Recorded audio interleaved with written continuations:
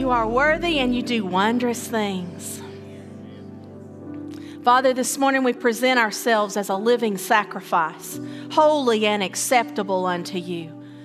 We present ourselves a living sacrifice, holy through the blood of Jesus, holy through the blood of Jesus, acceptable unto you. That's our reasonable service. It is our worship this morning. And Father, as you are holy, you have called us to be holy.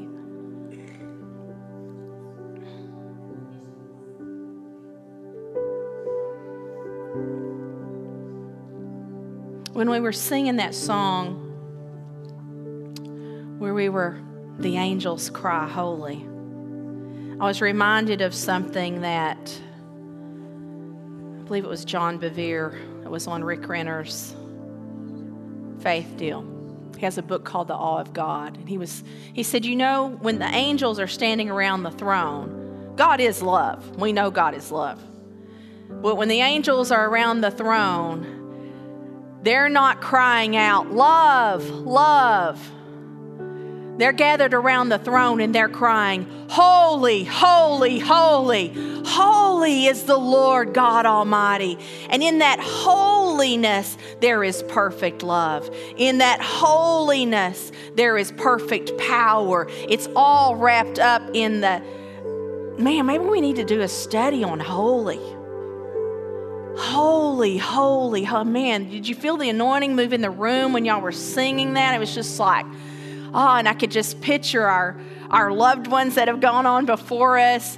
You know, they're in the presence of God and they're joining the angelic host crying holy. And then we here on earth are echoing holy. And there's just this whole dynamic that happens in the spiritual realm. And I got to thinking, and I was trying to find the verses. I found one of them. I couldn't find the one particular one I was looking for. This is in Leviticus. He said, for I am the Lord your God, and you shall therefore sanctify yourselves. And you shall be holy, for I am holy. And you know, this study that we've been doing on this, our 6th week, talking about maturing. He's made us holy. We're not working to be holy, but we're changing to live out what He has made us to be. And so when we think of that word, I've got to be holy, it doesn't mean you have to wear your hair in a bun, or it doesn't mean any works, but there are things in us that He changes because He is holy and He has made you holy. Amen. Thank you, worship team. Y'all can be seated in the congregation. And what time's the game start? 5:30. Oh, praise God, because I got 5 pages of notes. I can spend about an hour on each one. Get Todd home in time. I was going to ask him if he wore that Cardinal shirt under the Chiefs shirt in case the Chiefs didn't do too good today, but then I thought about the Cardinals season, and even though I am a Cardinals fan, I don't know that was the right shirt to put under it, but you're a loyal fan, so. Part 6. Apparently we need to grow up. I don't know. I've enjoyed this study so much, and I appreciate y'all sticking with it. I think this is the last one I'm going to do on where do I need to grow up. We left off last week in Titus 2. I want to remind us of a statement that we studied, a verse that we studied in an earlier session. If you got the notes, I've got all the previous verses used. If you go to the QR code at the entrances of the sanctuary, you can just link to that and get the notes. So I put all the other scriptures that we've covered in the previous 5 weeks in those notes. But Hebrews 5:11 has continued to stir in me, where he said, by this time you ought to be teachers. By this time you ought to be teachers. And we talked about this last week. about the Fruit Loops, right? Share your Fruit Loops. We talked about that. I appreciate all the gifts of Fruit Loops that I got this last week. I thought today we would compare this to pecan pie.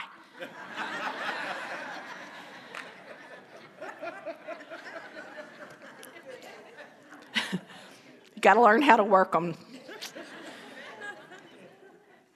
So I'm not going to reteach last week's. We ended up in Titus 2, talking about growing up. We're talking about sharing what we've learned. No matter what stage we are in our Christian walk, sharing what we know. Sharing what we've learned. Set an example. And I thought, so easy for people to feel condemned that we really have to battle that. Because I don't believe God condemns us. I believe the Holy Spirit convicts us. And there's just a whole world of difference. Because if you condemn me for eating one Snicker, I'm going to want to eat the whole bag of Snickers. But if you convict me in a training sense, then it gives me strength to not eat the whole bag of Snickers. Are you with me? Anybody speaking Snicker language? Okay. So, when we read these and we studied these, and last week we talked about the men in Titus 2. Don't be condemned if that hasn't been your lifestyle. Hope what we saw is no matter where we are in our Christian walk, we can teach those around us. And we can be taught by those around us. Always. And so we're going to pick up, I'm going to read through the first part. I'm going to insert the definitions that we gave last week, and then we're going to jump right into verse 3. We got through 2 verses last week. All right, Titus 2, verse 1, you must teach what is in accord with sound doctrine. Speak the things that become sound doctrine through talking about it. Teach the older, aged, mature men, teach them to be temperate, to be sober, to be not intoxicated, not distracted, but to be self-restrained, to be vigilant, to be worthy of respect, grave and honorable, to be self-controlled and sound in faith, rooted in sound biblical doctrine and in agape love and in endurance or patience, which is the fruit of ripened experience and a life of faith that has developed patience. We talked about all of that last week. And I told you, ladies, I hope you enjoyed that because he ties us in right here in verse 3. I'm going to be reading this out of the King James Version on this portion. I think there's some very important words in the King James Version that we need to talk about. Verse 3, you ready, ladies? The aged or mature women, likewise. So all of that was above, likewise, that they be in behavior as becometh holiness. Now, I think it's important for us to look at this word, behavior, because typically in doctrine, in religious doctrine, even in Christianity, we have connected holiness to a look. But holiness is in heart. And therefore, it affects our living, right? We kind of preached that to you in the worship service. Behavior. That they be in behavior as becometh holiness. Behavior. This means that they demeanor. That speaks to me a little bit of attitude, right? Their demeanor, the whole perception that they give off. It means not just in actions, but in movements, in speech and expression. Older women, we are supposed to be in behavior, in our demeanor, in our actions, in our movements, in our speech, and in our expression as becometh holiness. Now, holiness in this passage means like we're in sacred service. Ladies, you're called to a sacred service. It means a person who's consecrated or set apart and devoted to God for his use. So our demeanor is supposed to show forth that we are devoted to God, set apart for his use. In our expressions, in our actions, in our movements, in our speech.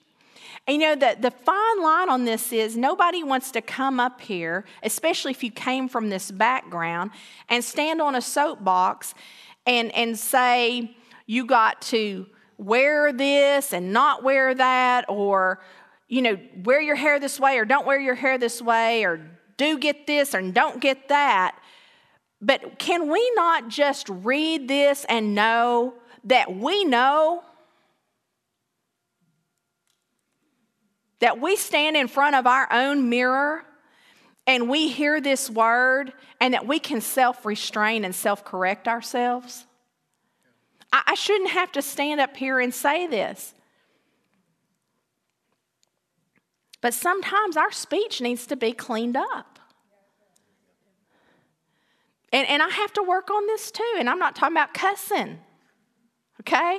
I'm just talking about is what I'm expressing through my communication, does it becometh holiness? What I'm singing.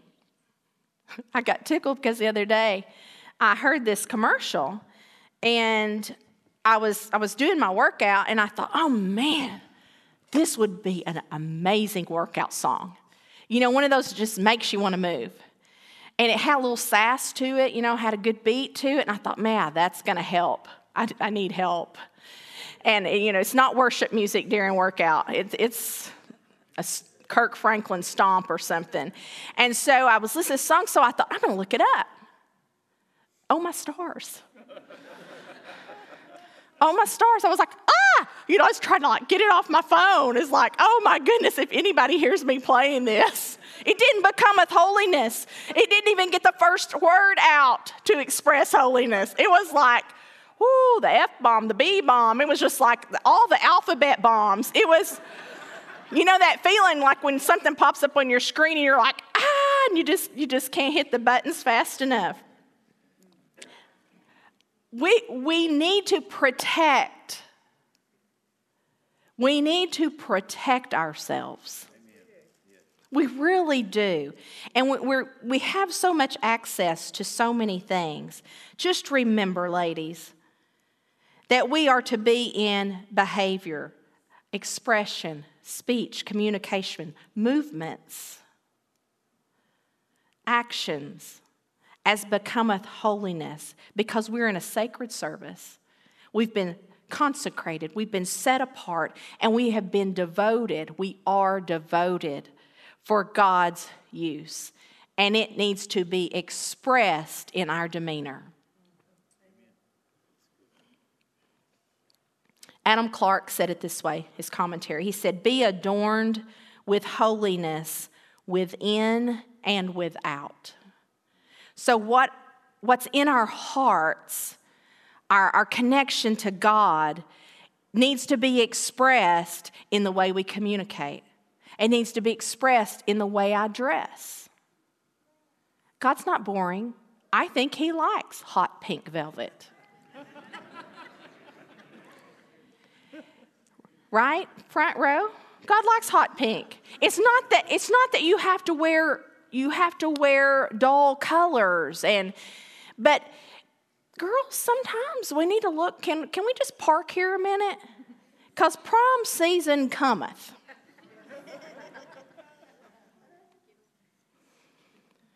I am so thankful that long dresses were in style when my daughter was being raised. I'm just going to tell you, I let those dresses hit the floor on prom night. No.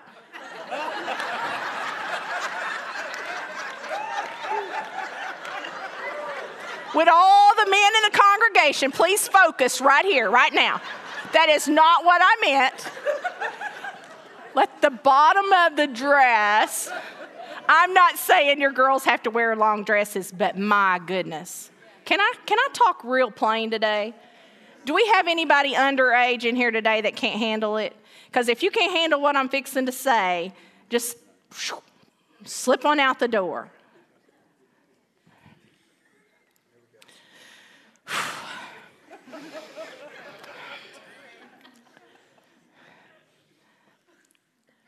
Booty dresses speak. I'm telling you, let's respect each other's gender. Let's teach young men. It doesn't matter what she has on, you respect that body because that body belongs to God. And then let's teach that young lady, men are sight-oriented. Don't you do that to your brother in Christ.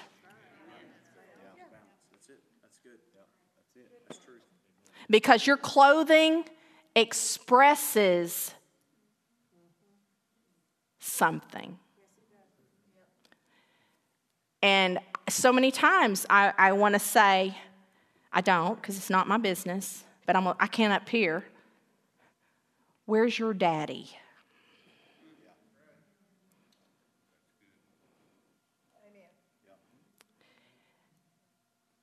Because what you think you're saying may not be what that boy's reading. So let's respect each other. And y'all, I'm not just talking about prom. Some of you 60-year-olds, we,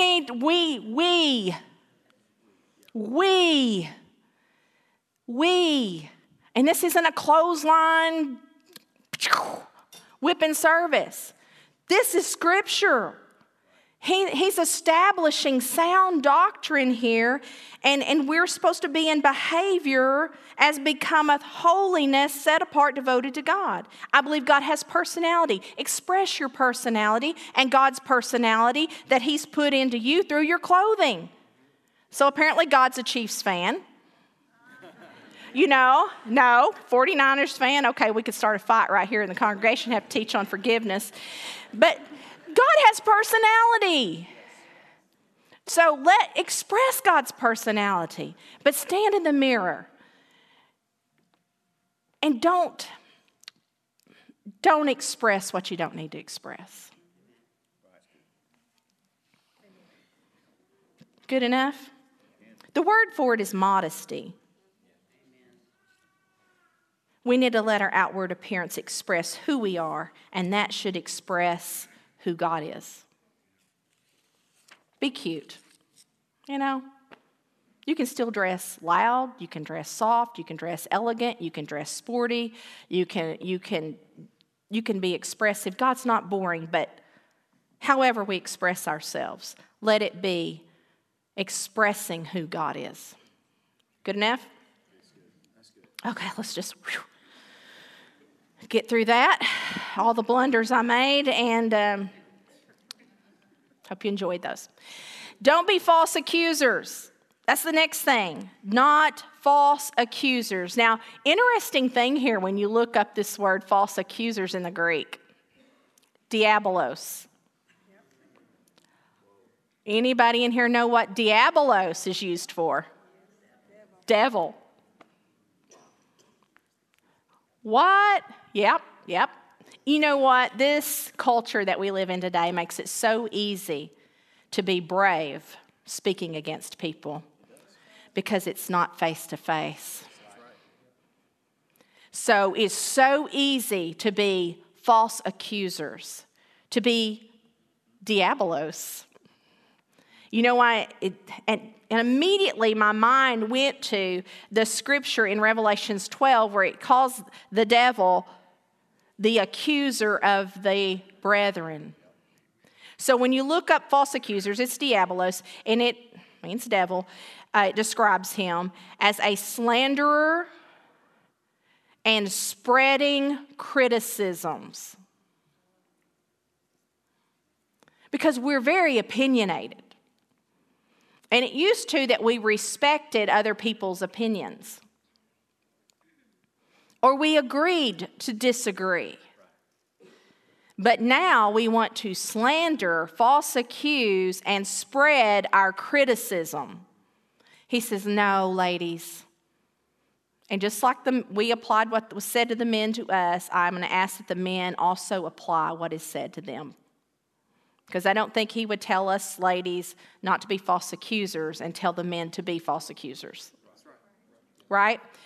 So don't be false accusers. Don't be spreading criticism. Don't be spreading slander. And don't be the accuser of the brethren. Don't fit the definition diabolos. Don't be given to much wine. I want to spend a little bit of time here, and I want you to circle the word given to, because I think that is a very important statement here. And I'll just say up front, I don't drink alcohol. I was raised up in a Christian home. We did not grow up on alcohol. I wasn't really around people that were on alcohol unless they were at our house because they needed counseling. And so I kind of started picking up on some things.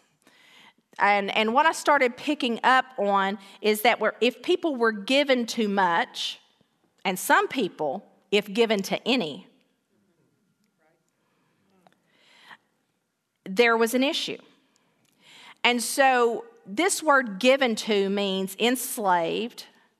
It means, given to much wine means intoxicated. It means drunkenness. And one of the commentaries I read, it was really good, it said, most impurity is closely related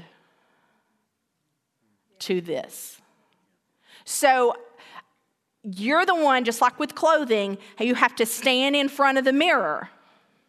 And I also think it's important that we not self-medicate with alcohol. Because if you self-medicate with alcohol, you're not leaning on God, you're leaning on a substance. And really, I think this could apply to all substances. When we're leaning on something else for comfort instead of God, I think we're going down a slippery slope. And so please know, I'm not up here preaching if you had a glass of wine last night, you're going to hell. But I think just like the clothing, you got to stand in front of the mirror and you got to read this and say, okay, Father, you show me. Holy Spirit, you talk to me. Matthew Henry said, don't justify any excesses. Don't justify any excesses. We get on gluttony, we can get on anything right there. Don't justify any excess. And with alcohol, and I think one thing that gave me the strength not to go there, first of all, I don't like to be out of control. I didn't want to make a fool of myself. I saw people make fools of themselves in high school. I saw through, my parents counseling people all my life that most of the time where there was adultery, and things of that nature, alcohol was usually tied to it. And so my mind just automatically said, I don't think that's something I want to do.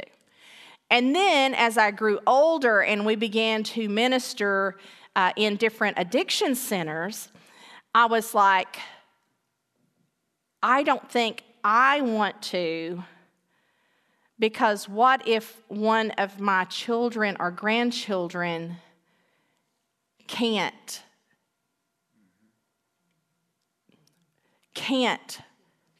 control that? What if there is an addiction in them and I'm the one that brings that to life in them when they would never be alive in them if they didn't?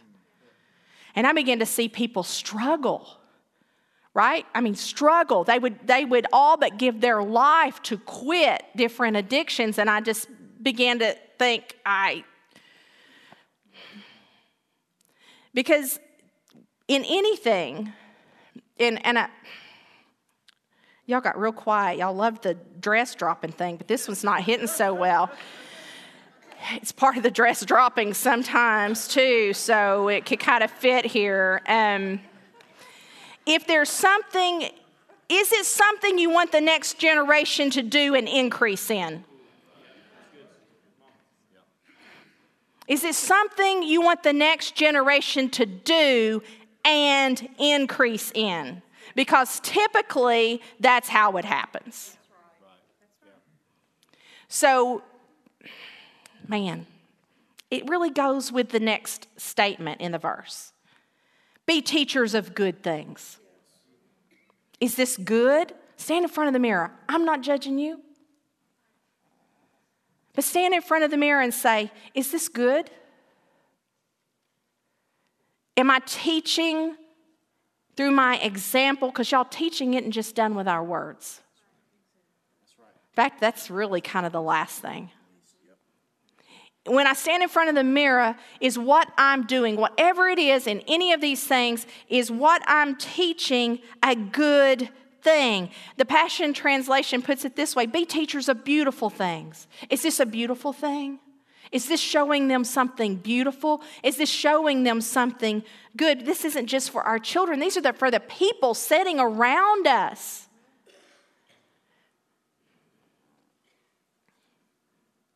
If it's good, if it's right, and it's beautiful, do it. Do it. Teach it. You know, the word that's everywhere right now and has been for several years, influencer. That's what Christians are supposed to be. And I'm not talking about TikTok necessarily, but to be an influencer. What is this influencing? Y'all, this is a tough message, and I'm so glad that y'all love me. The guys was so good. And I just felt like we built the men up, and then here we go on the women. This is a build-up. Lady, you are an influencer. I don't care how many followers you have have somebody following, and God sees that one person, 2 person, 3 person, 1,000 person, however many you influence. He sees that so powerful that he covers it here in the scripture, and he wants you to know to be a teacher of good things. And you're going to find out how important it is here when we finish up these verses. It's that big of a deal how you are influencing the people around you. And this is a 2-part responsibility, just like with the guys. There's the responsibility to teach good things, and there's the responsibility to learn good things. Because if you weren't brought up learning good things, you can learn good things. That's right. And then you can teach good things. We don't blame stuff on the people above us or around us. If we want to seek change, we can seek change. If an older woman, mature woman says something to you, whether you think she's right or wrong, I want you to pay attention to it. Pay attention to it. You'll have to judge if it's right or wrong, but if an older, mature woman gives you a statement of warning or correction or direction, pay attention to it. Will you do that for me? And that goes, if you're in your 80s, you're still learning.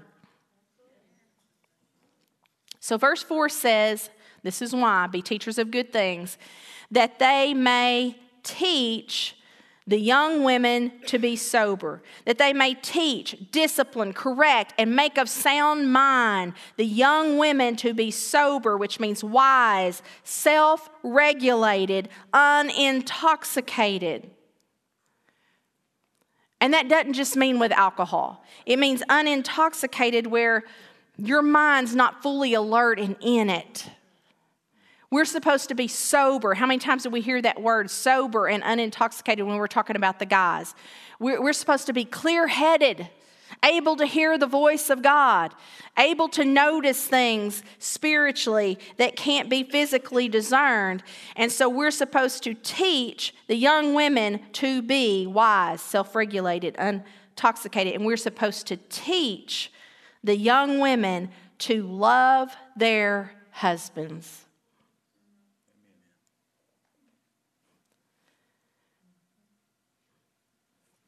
Women, we can be taught to love and how to love our husbands. We can be taught and teach how to love husbands.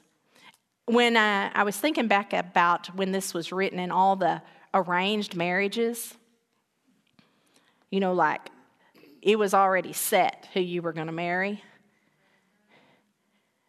and you get married, you might need to be taught how to love your husband. Really, but you can learn how to love your husband. Now, this word love here is not agape. Yeah, we're to agape love our husbands with unconditional love. But this word love is P-H-I-L-A-D-R-O-S. P-H-I-L, not that y'all need to know Greek, P-H-I-L-A-D-R-O-S. And it means to be fond of, to be affectionate with as a wife, and to be lovers of their husbands. And this is important because, you hear people say, well, we just fell out of love. Great news. You can learn how to love your husband. To be fond of him, to be affectionate as a wife, to be lovers of your husbands. Because, and older ladies, please be careful how you talk about your aging mate. Because there's seasons to life. There's not just the newlywed stage and then we're having baby stage. There's seasons to life, and we have to learn and we have to adjust how to love. We have to adapt ourselves because we're devoted to our marriage, because we're devoted to God, we're devoted to our husbands. And one of the commentaries I read said, when this kind of love departs the marriage, happiness departs the marriage. We're talking about the affectionate side. Not just sex, but affection. And we can learn how to love our husbands in every season of life. Because, ladies, we change. As we grow, as we mature, we want different kinds of affection and love. It's one way when you first get married. It's another way when you're tired, you got kids, you're chasing dogs and kids. I don't even want to know the number of combination of dogs and kids that you have. But, there's just a whole nother, you're working long hours, guys. You're in that part of your life. And then about the time you get it all figured out, boom, somebody retires. Now what? And I hear women talk about their men in retirement, and really, the ladies, this is a big struggle because now the guy's going with them to the grocery store.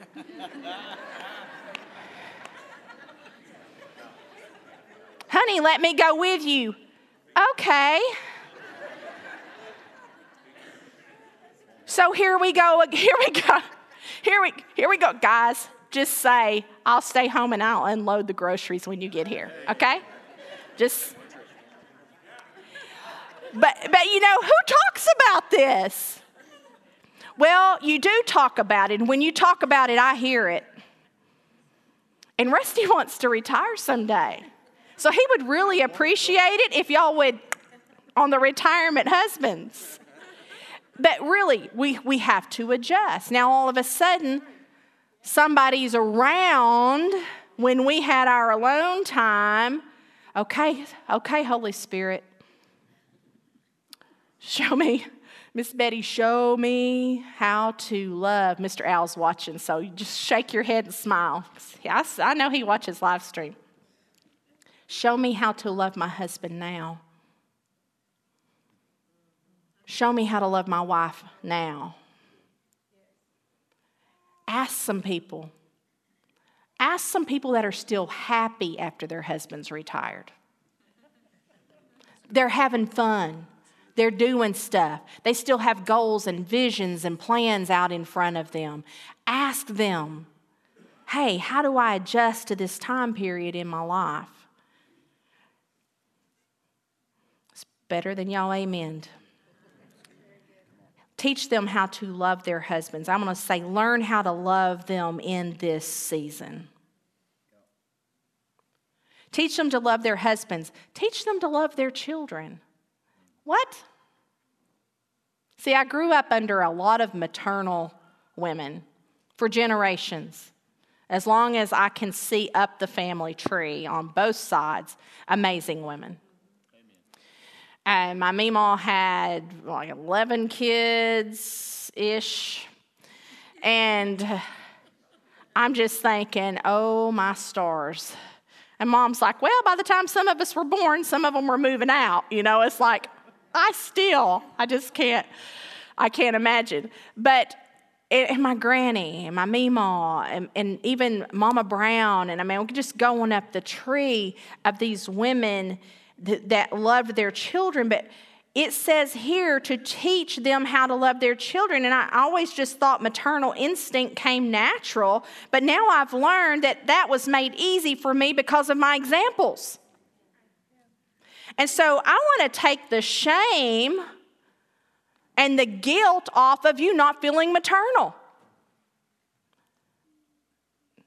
If you got a baby and you ain't feeling it for that baby, you can learn. And some people go through postpartum depression, then that's a chemical hormone thing that goes on and it kind of passes. But just know there are other women in this church that have gone through it. I can connect you to them. They can talk to you about that. You do not have to sit in a dark place in your life holding your baby wondering what on earth you're doing. There are other women who are here who are willing to share their experience, and they can help you walk through this. And you are maternal by God, and you can be taught to love your children. Sometimes experiences take what is natural out of us.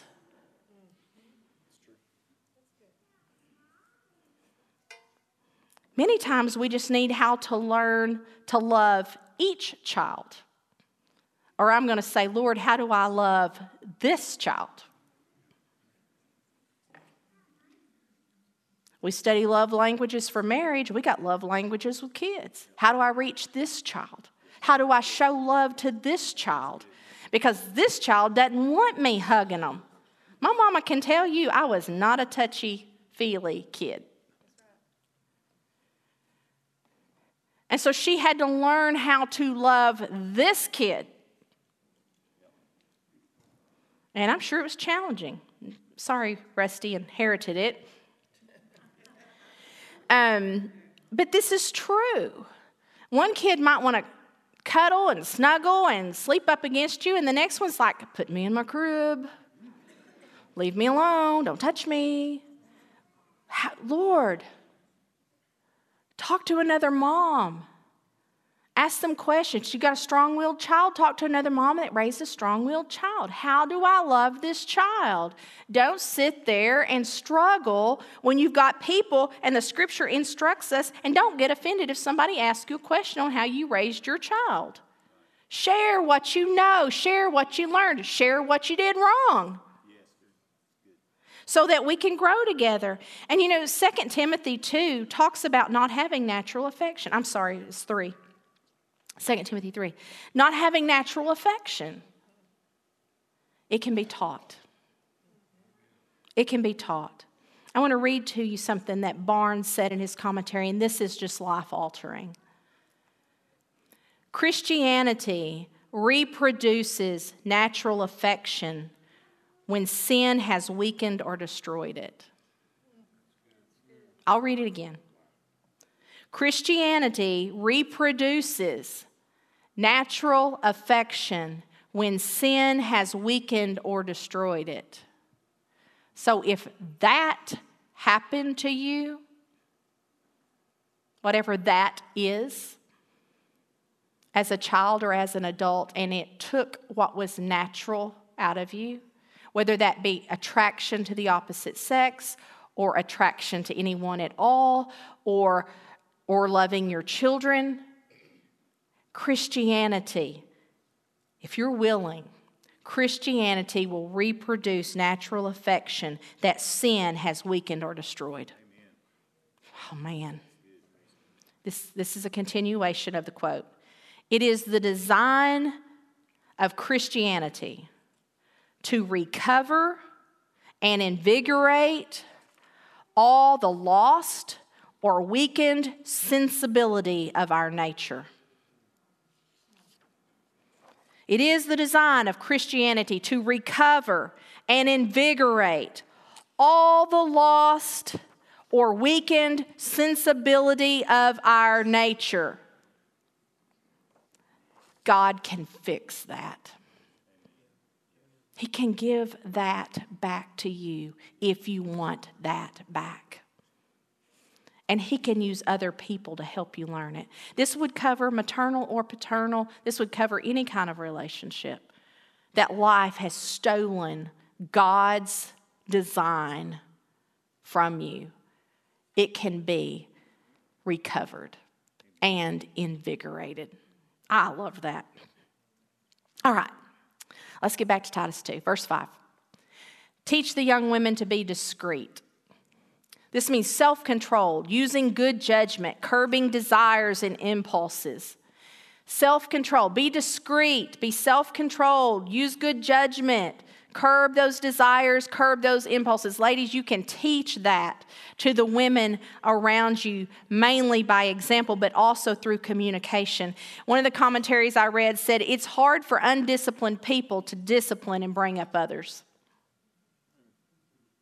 It's hard for undisciplined people to discipline and bring up others. And I'll just tell you, this is a whole other reason I've worked on my physical strength.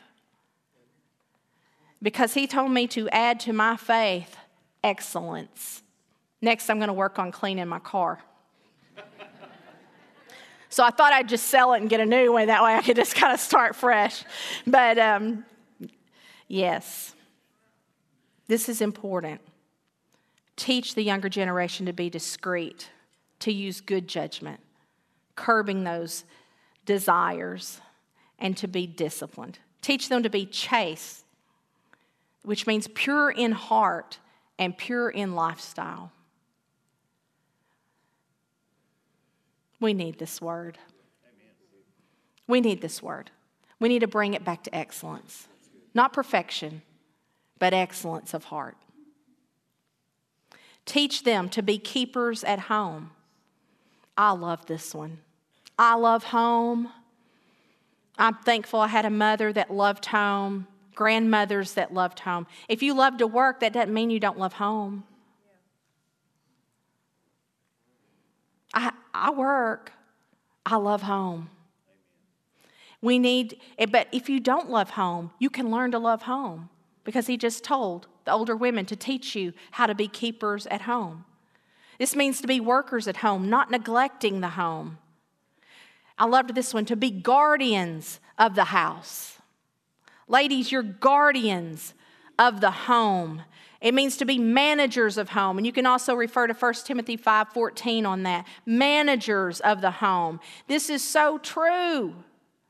Ladies, you need to have a feel of what's going on in the home, what's coming into your home, what's going out of your home. This is a holy calling. And you can learn how to be that. Look at some women around you, not that are perfect, but that have learned how to be guardians of their house. And like I said, it doesn't mean you don't work outside the home, because Proverbs 31 talks about her going and buying a vineyard.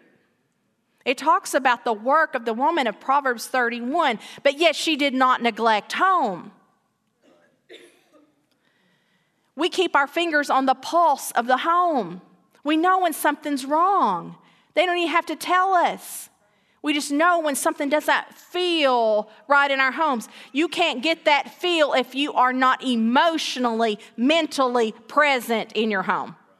So we can't get so busy with what we're doing out here as a Proverbs 31 woman that we lose sensitivity to what's going in and out of our homes.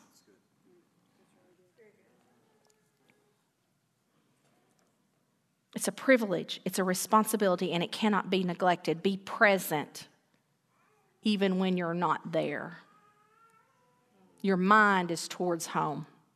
Everything you do is for home. 2 Timothy chapter 3, verse 6 tells us that in the last days, the entrance that the enemy has to our families is through the distracted woman. In fact, he calls her silly woman. Silly women always out there seeking and never finding. And that's how the manipulator gets into your home. Ladies, if you don't think your position in your home is important, you are missing the scripture. It's important. We better get with it, huh? It's 11:40. Todd's sweating over there. The next word he tells us to be in Titus 2 is good. What a simple word. Be a good woman. It means kind. You look it up, it means kind. One of the commentaries I was reading said, what higher characteristics can you say about someone than they are good? Of all the things we try to be, of all the accolades and awards and accomplishments that we think we need to be as women, what higher one can there be than when my husband says, you're a good woman? Or as Proverbs 31, he praises you and your children rise up and they call you blessed. There's no better word than this right here. I just love how simple that is. If somebody looks at you and says, you're a good woman, you're wearing the crown. I mean, that's just a good day. Be a good, kind woman. Proverbs 31 speaks about on her tongue or in her mouth is the law of kindness. A lot of times, well, always, out of the abundance of the heart, the mouth speaks. I don't know. Am I good? Am I kind? Or is this something I need to learn? If you're not good and kind, you can learn, because he just told the older women to teach you how to be good. You can learn. Teach them to be obedient to their husbands. This means to place yourself under your husbands. This is about heart attitude, not just actions. This word obedience is a little deceiving here, because it is about a heart attitude to place yourself, submit yourself, Ephesians calls it, under your husband. And I think we talked about this last week or week before last. You know, girls, when you're dating somebody, it might be a good idea to look at his picture and say, I submit myself to you, and see how that feels. Because if you don't trust him enough to look at it and say, I submit myself to you, you do not need to marry him. And guys, look at yourself in the mirror and say, she's going to submit herself to my authority. Can she do that? Can I ask a daughter of God to submit herself to me? Can I ask a daughter of God to submit herself to me?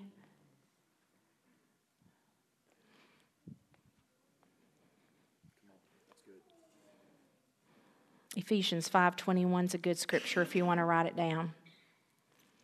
And then I want to ask you the question, what if submission is a problem? Because some of you are already married. Oh, we'll talk to the people out there, TV land. Some of you are already married, and now there's a submission problem because you didn't marry a guy that you could look at and say, I submit myself to you, because what they're asking you to do is not good. Our goal here is to keep any young woman in this house from being in that position. So we're going to talk about it. And I realize submission and obedience is not a popular subject, but we're going to talk about it. We're going to talk about it, because I don't want you to have to come and say, although you can, and say, I can't submit to him in this area because it's not good. I want to give you a scripture for that, okay? Colossians 3:18 and 19. Because Colossians 3:18 and 19 instructs a woman to submit herself to her husband as it is fit in the Lord. And there you go. So I gave this example the other day online. If Rusty comes in and says, babe, we need a little extra money. I need you to drive the car while I go in the bank.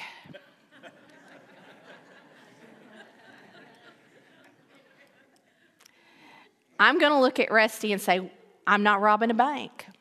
I love you. I'll help you. I'll help you raise money. We'll sell something. We'll do what we need to do. If we need some money, I'll work extra hours. We can both, but I am not. That is submitting, because I still have a submission heart attitude, but I am not going to do wrong. Right. Trying to do right in being obedient. Yeah. That's good. If he wants me to do drugs, I'm going to tell him, I love you, but I'm not going to do wrong to be right.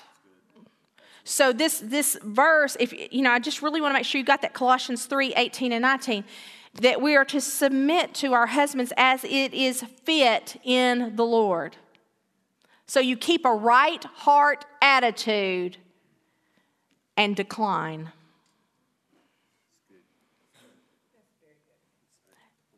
Can any of the husbands in the house say, yes? You don't want your wife doing bad. Right. You really don't. You may think you do, but you really don't. Because bad spirals out of control.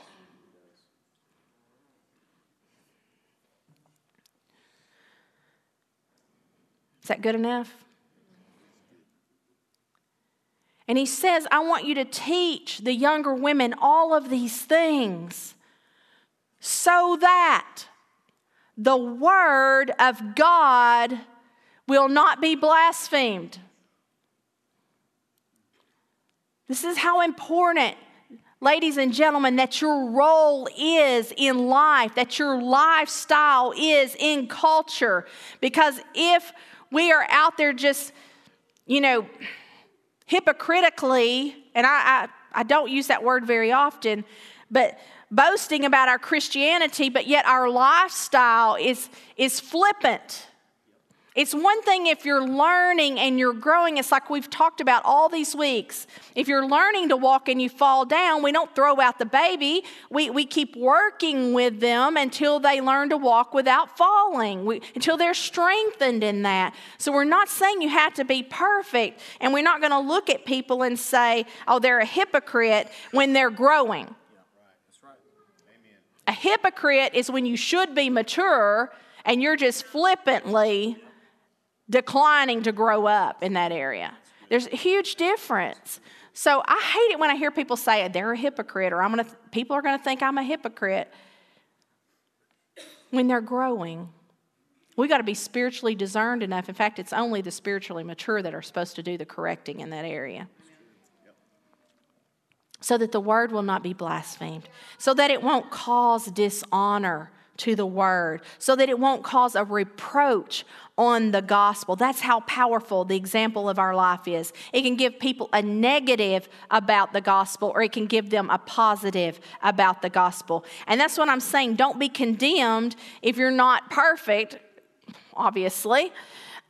Because even you changing in front of people is a powerful testimony.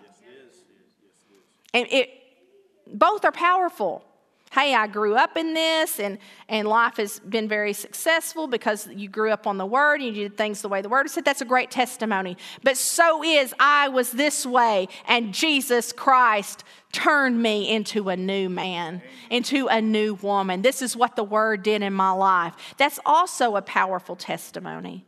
And so he goes on in verse 6, and he's really easy on the young men.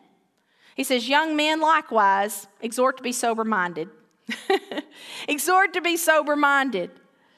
The young men likewise exhort to be sober-minded, moderate, sound-minded. In all things, not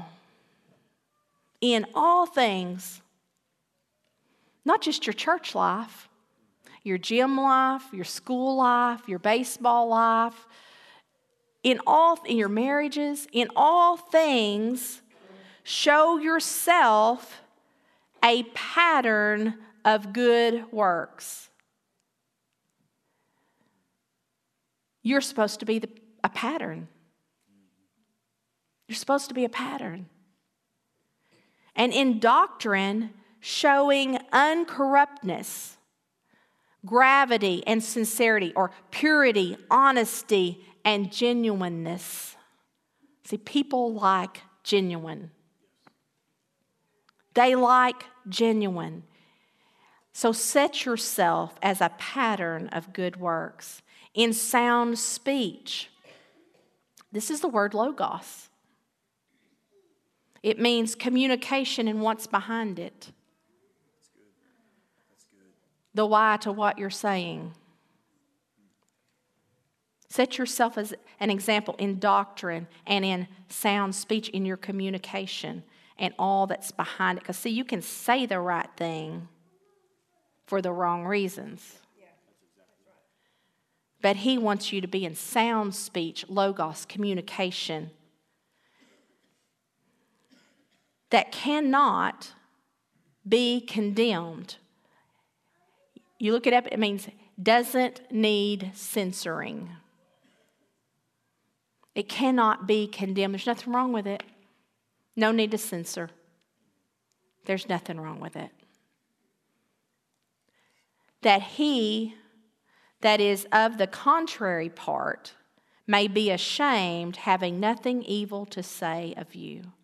That he that is antagonistic about the gospel will be ashamed that he even spoke against the Christian, because there is nothing evil they can say about you. That's a good day. That's what we're gunning for. That's what we're aiming for. And so, live to teach the gospel. Can we just sum it up with that? Live to teach the gospel. So others will live to teach the gospel. Set your lifestyle, your way of being in such a way that it teaches the gospel. This is the maturing of the saints. This is what we've spent 6 weeks trying to say. Live to teach the gospel. Live to show the gospel. We didn't just get saved to save us from hell. We got saved and now we're teaching. We're teaching. You may not have a microphone, but you're teaching. You're a pattern of good works. Amen? All right, y'all can stand. How'd I do, Todd? I got the This has been such a strong passage in Titus 2. And I just really want you to appreciate your gender. We got a society that wants to erase gender, but God didn't. He celebrated gender. And when it was just male, he said, hey, it's not good for this man to be alone. And then for woman needs the man. The gospel needs the gender. It does. Because both genders teach so much about who God is. They do. So good. So let's use it in the right direction. Amen. Father, we submit ourselves to your word. We submit ourselves to your word. And our own thoughts and our own opinions, it's just time to grow up. It's just time for me to grow up. Father, you are the one that is right. You are the one that is truth. And you are the one that is love. And if I understand that you are love and that you are holy and you are right, then I can trust to submit myself to you and that you will help me and bring people across my path. And I will seek out people. We will seek out people to help us where we know we're weakened and where we know we're wrong. Because if we want something bad enough, we'll find out the truth. And we will change.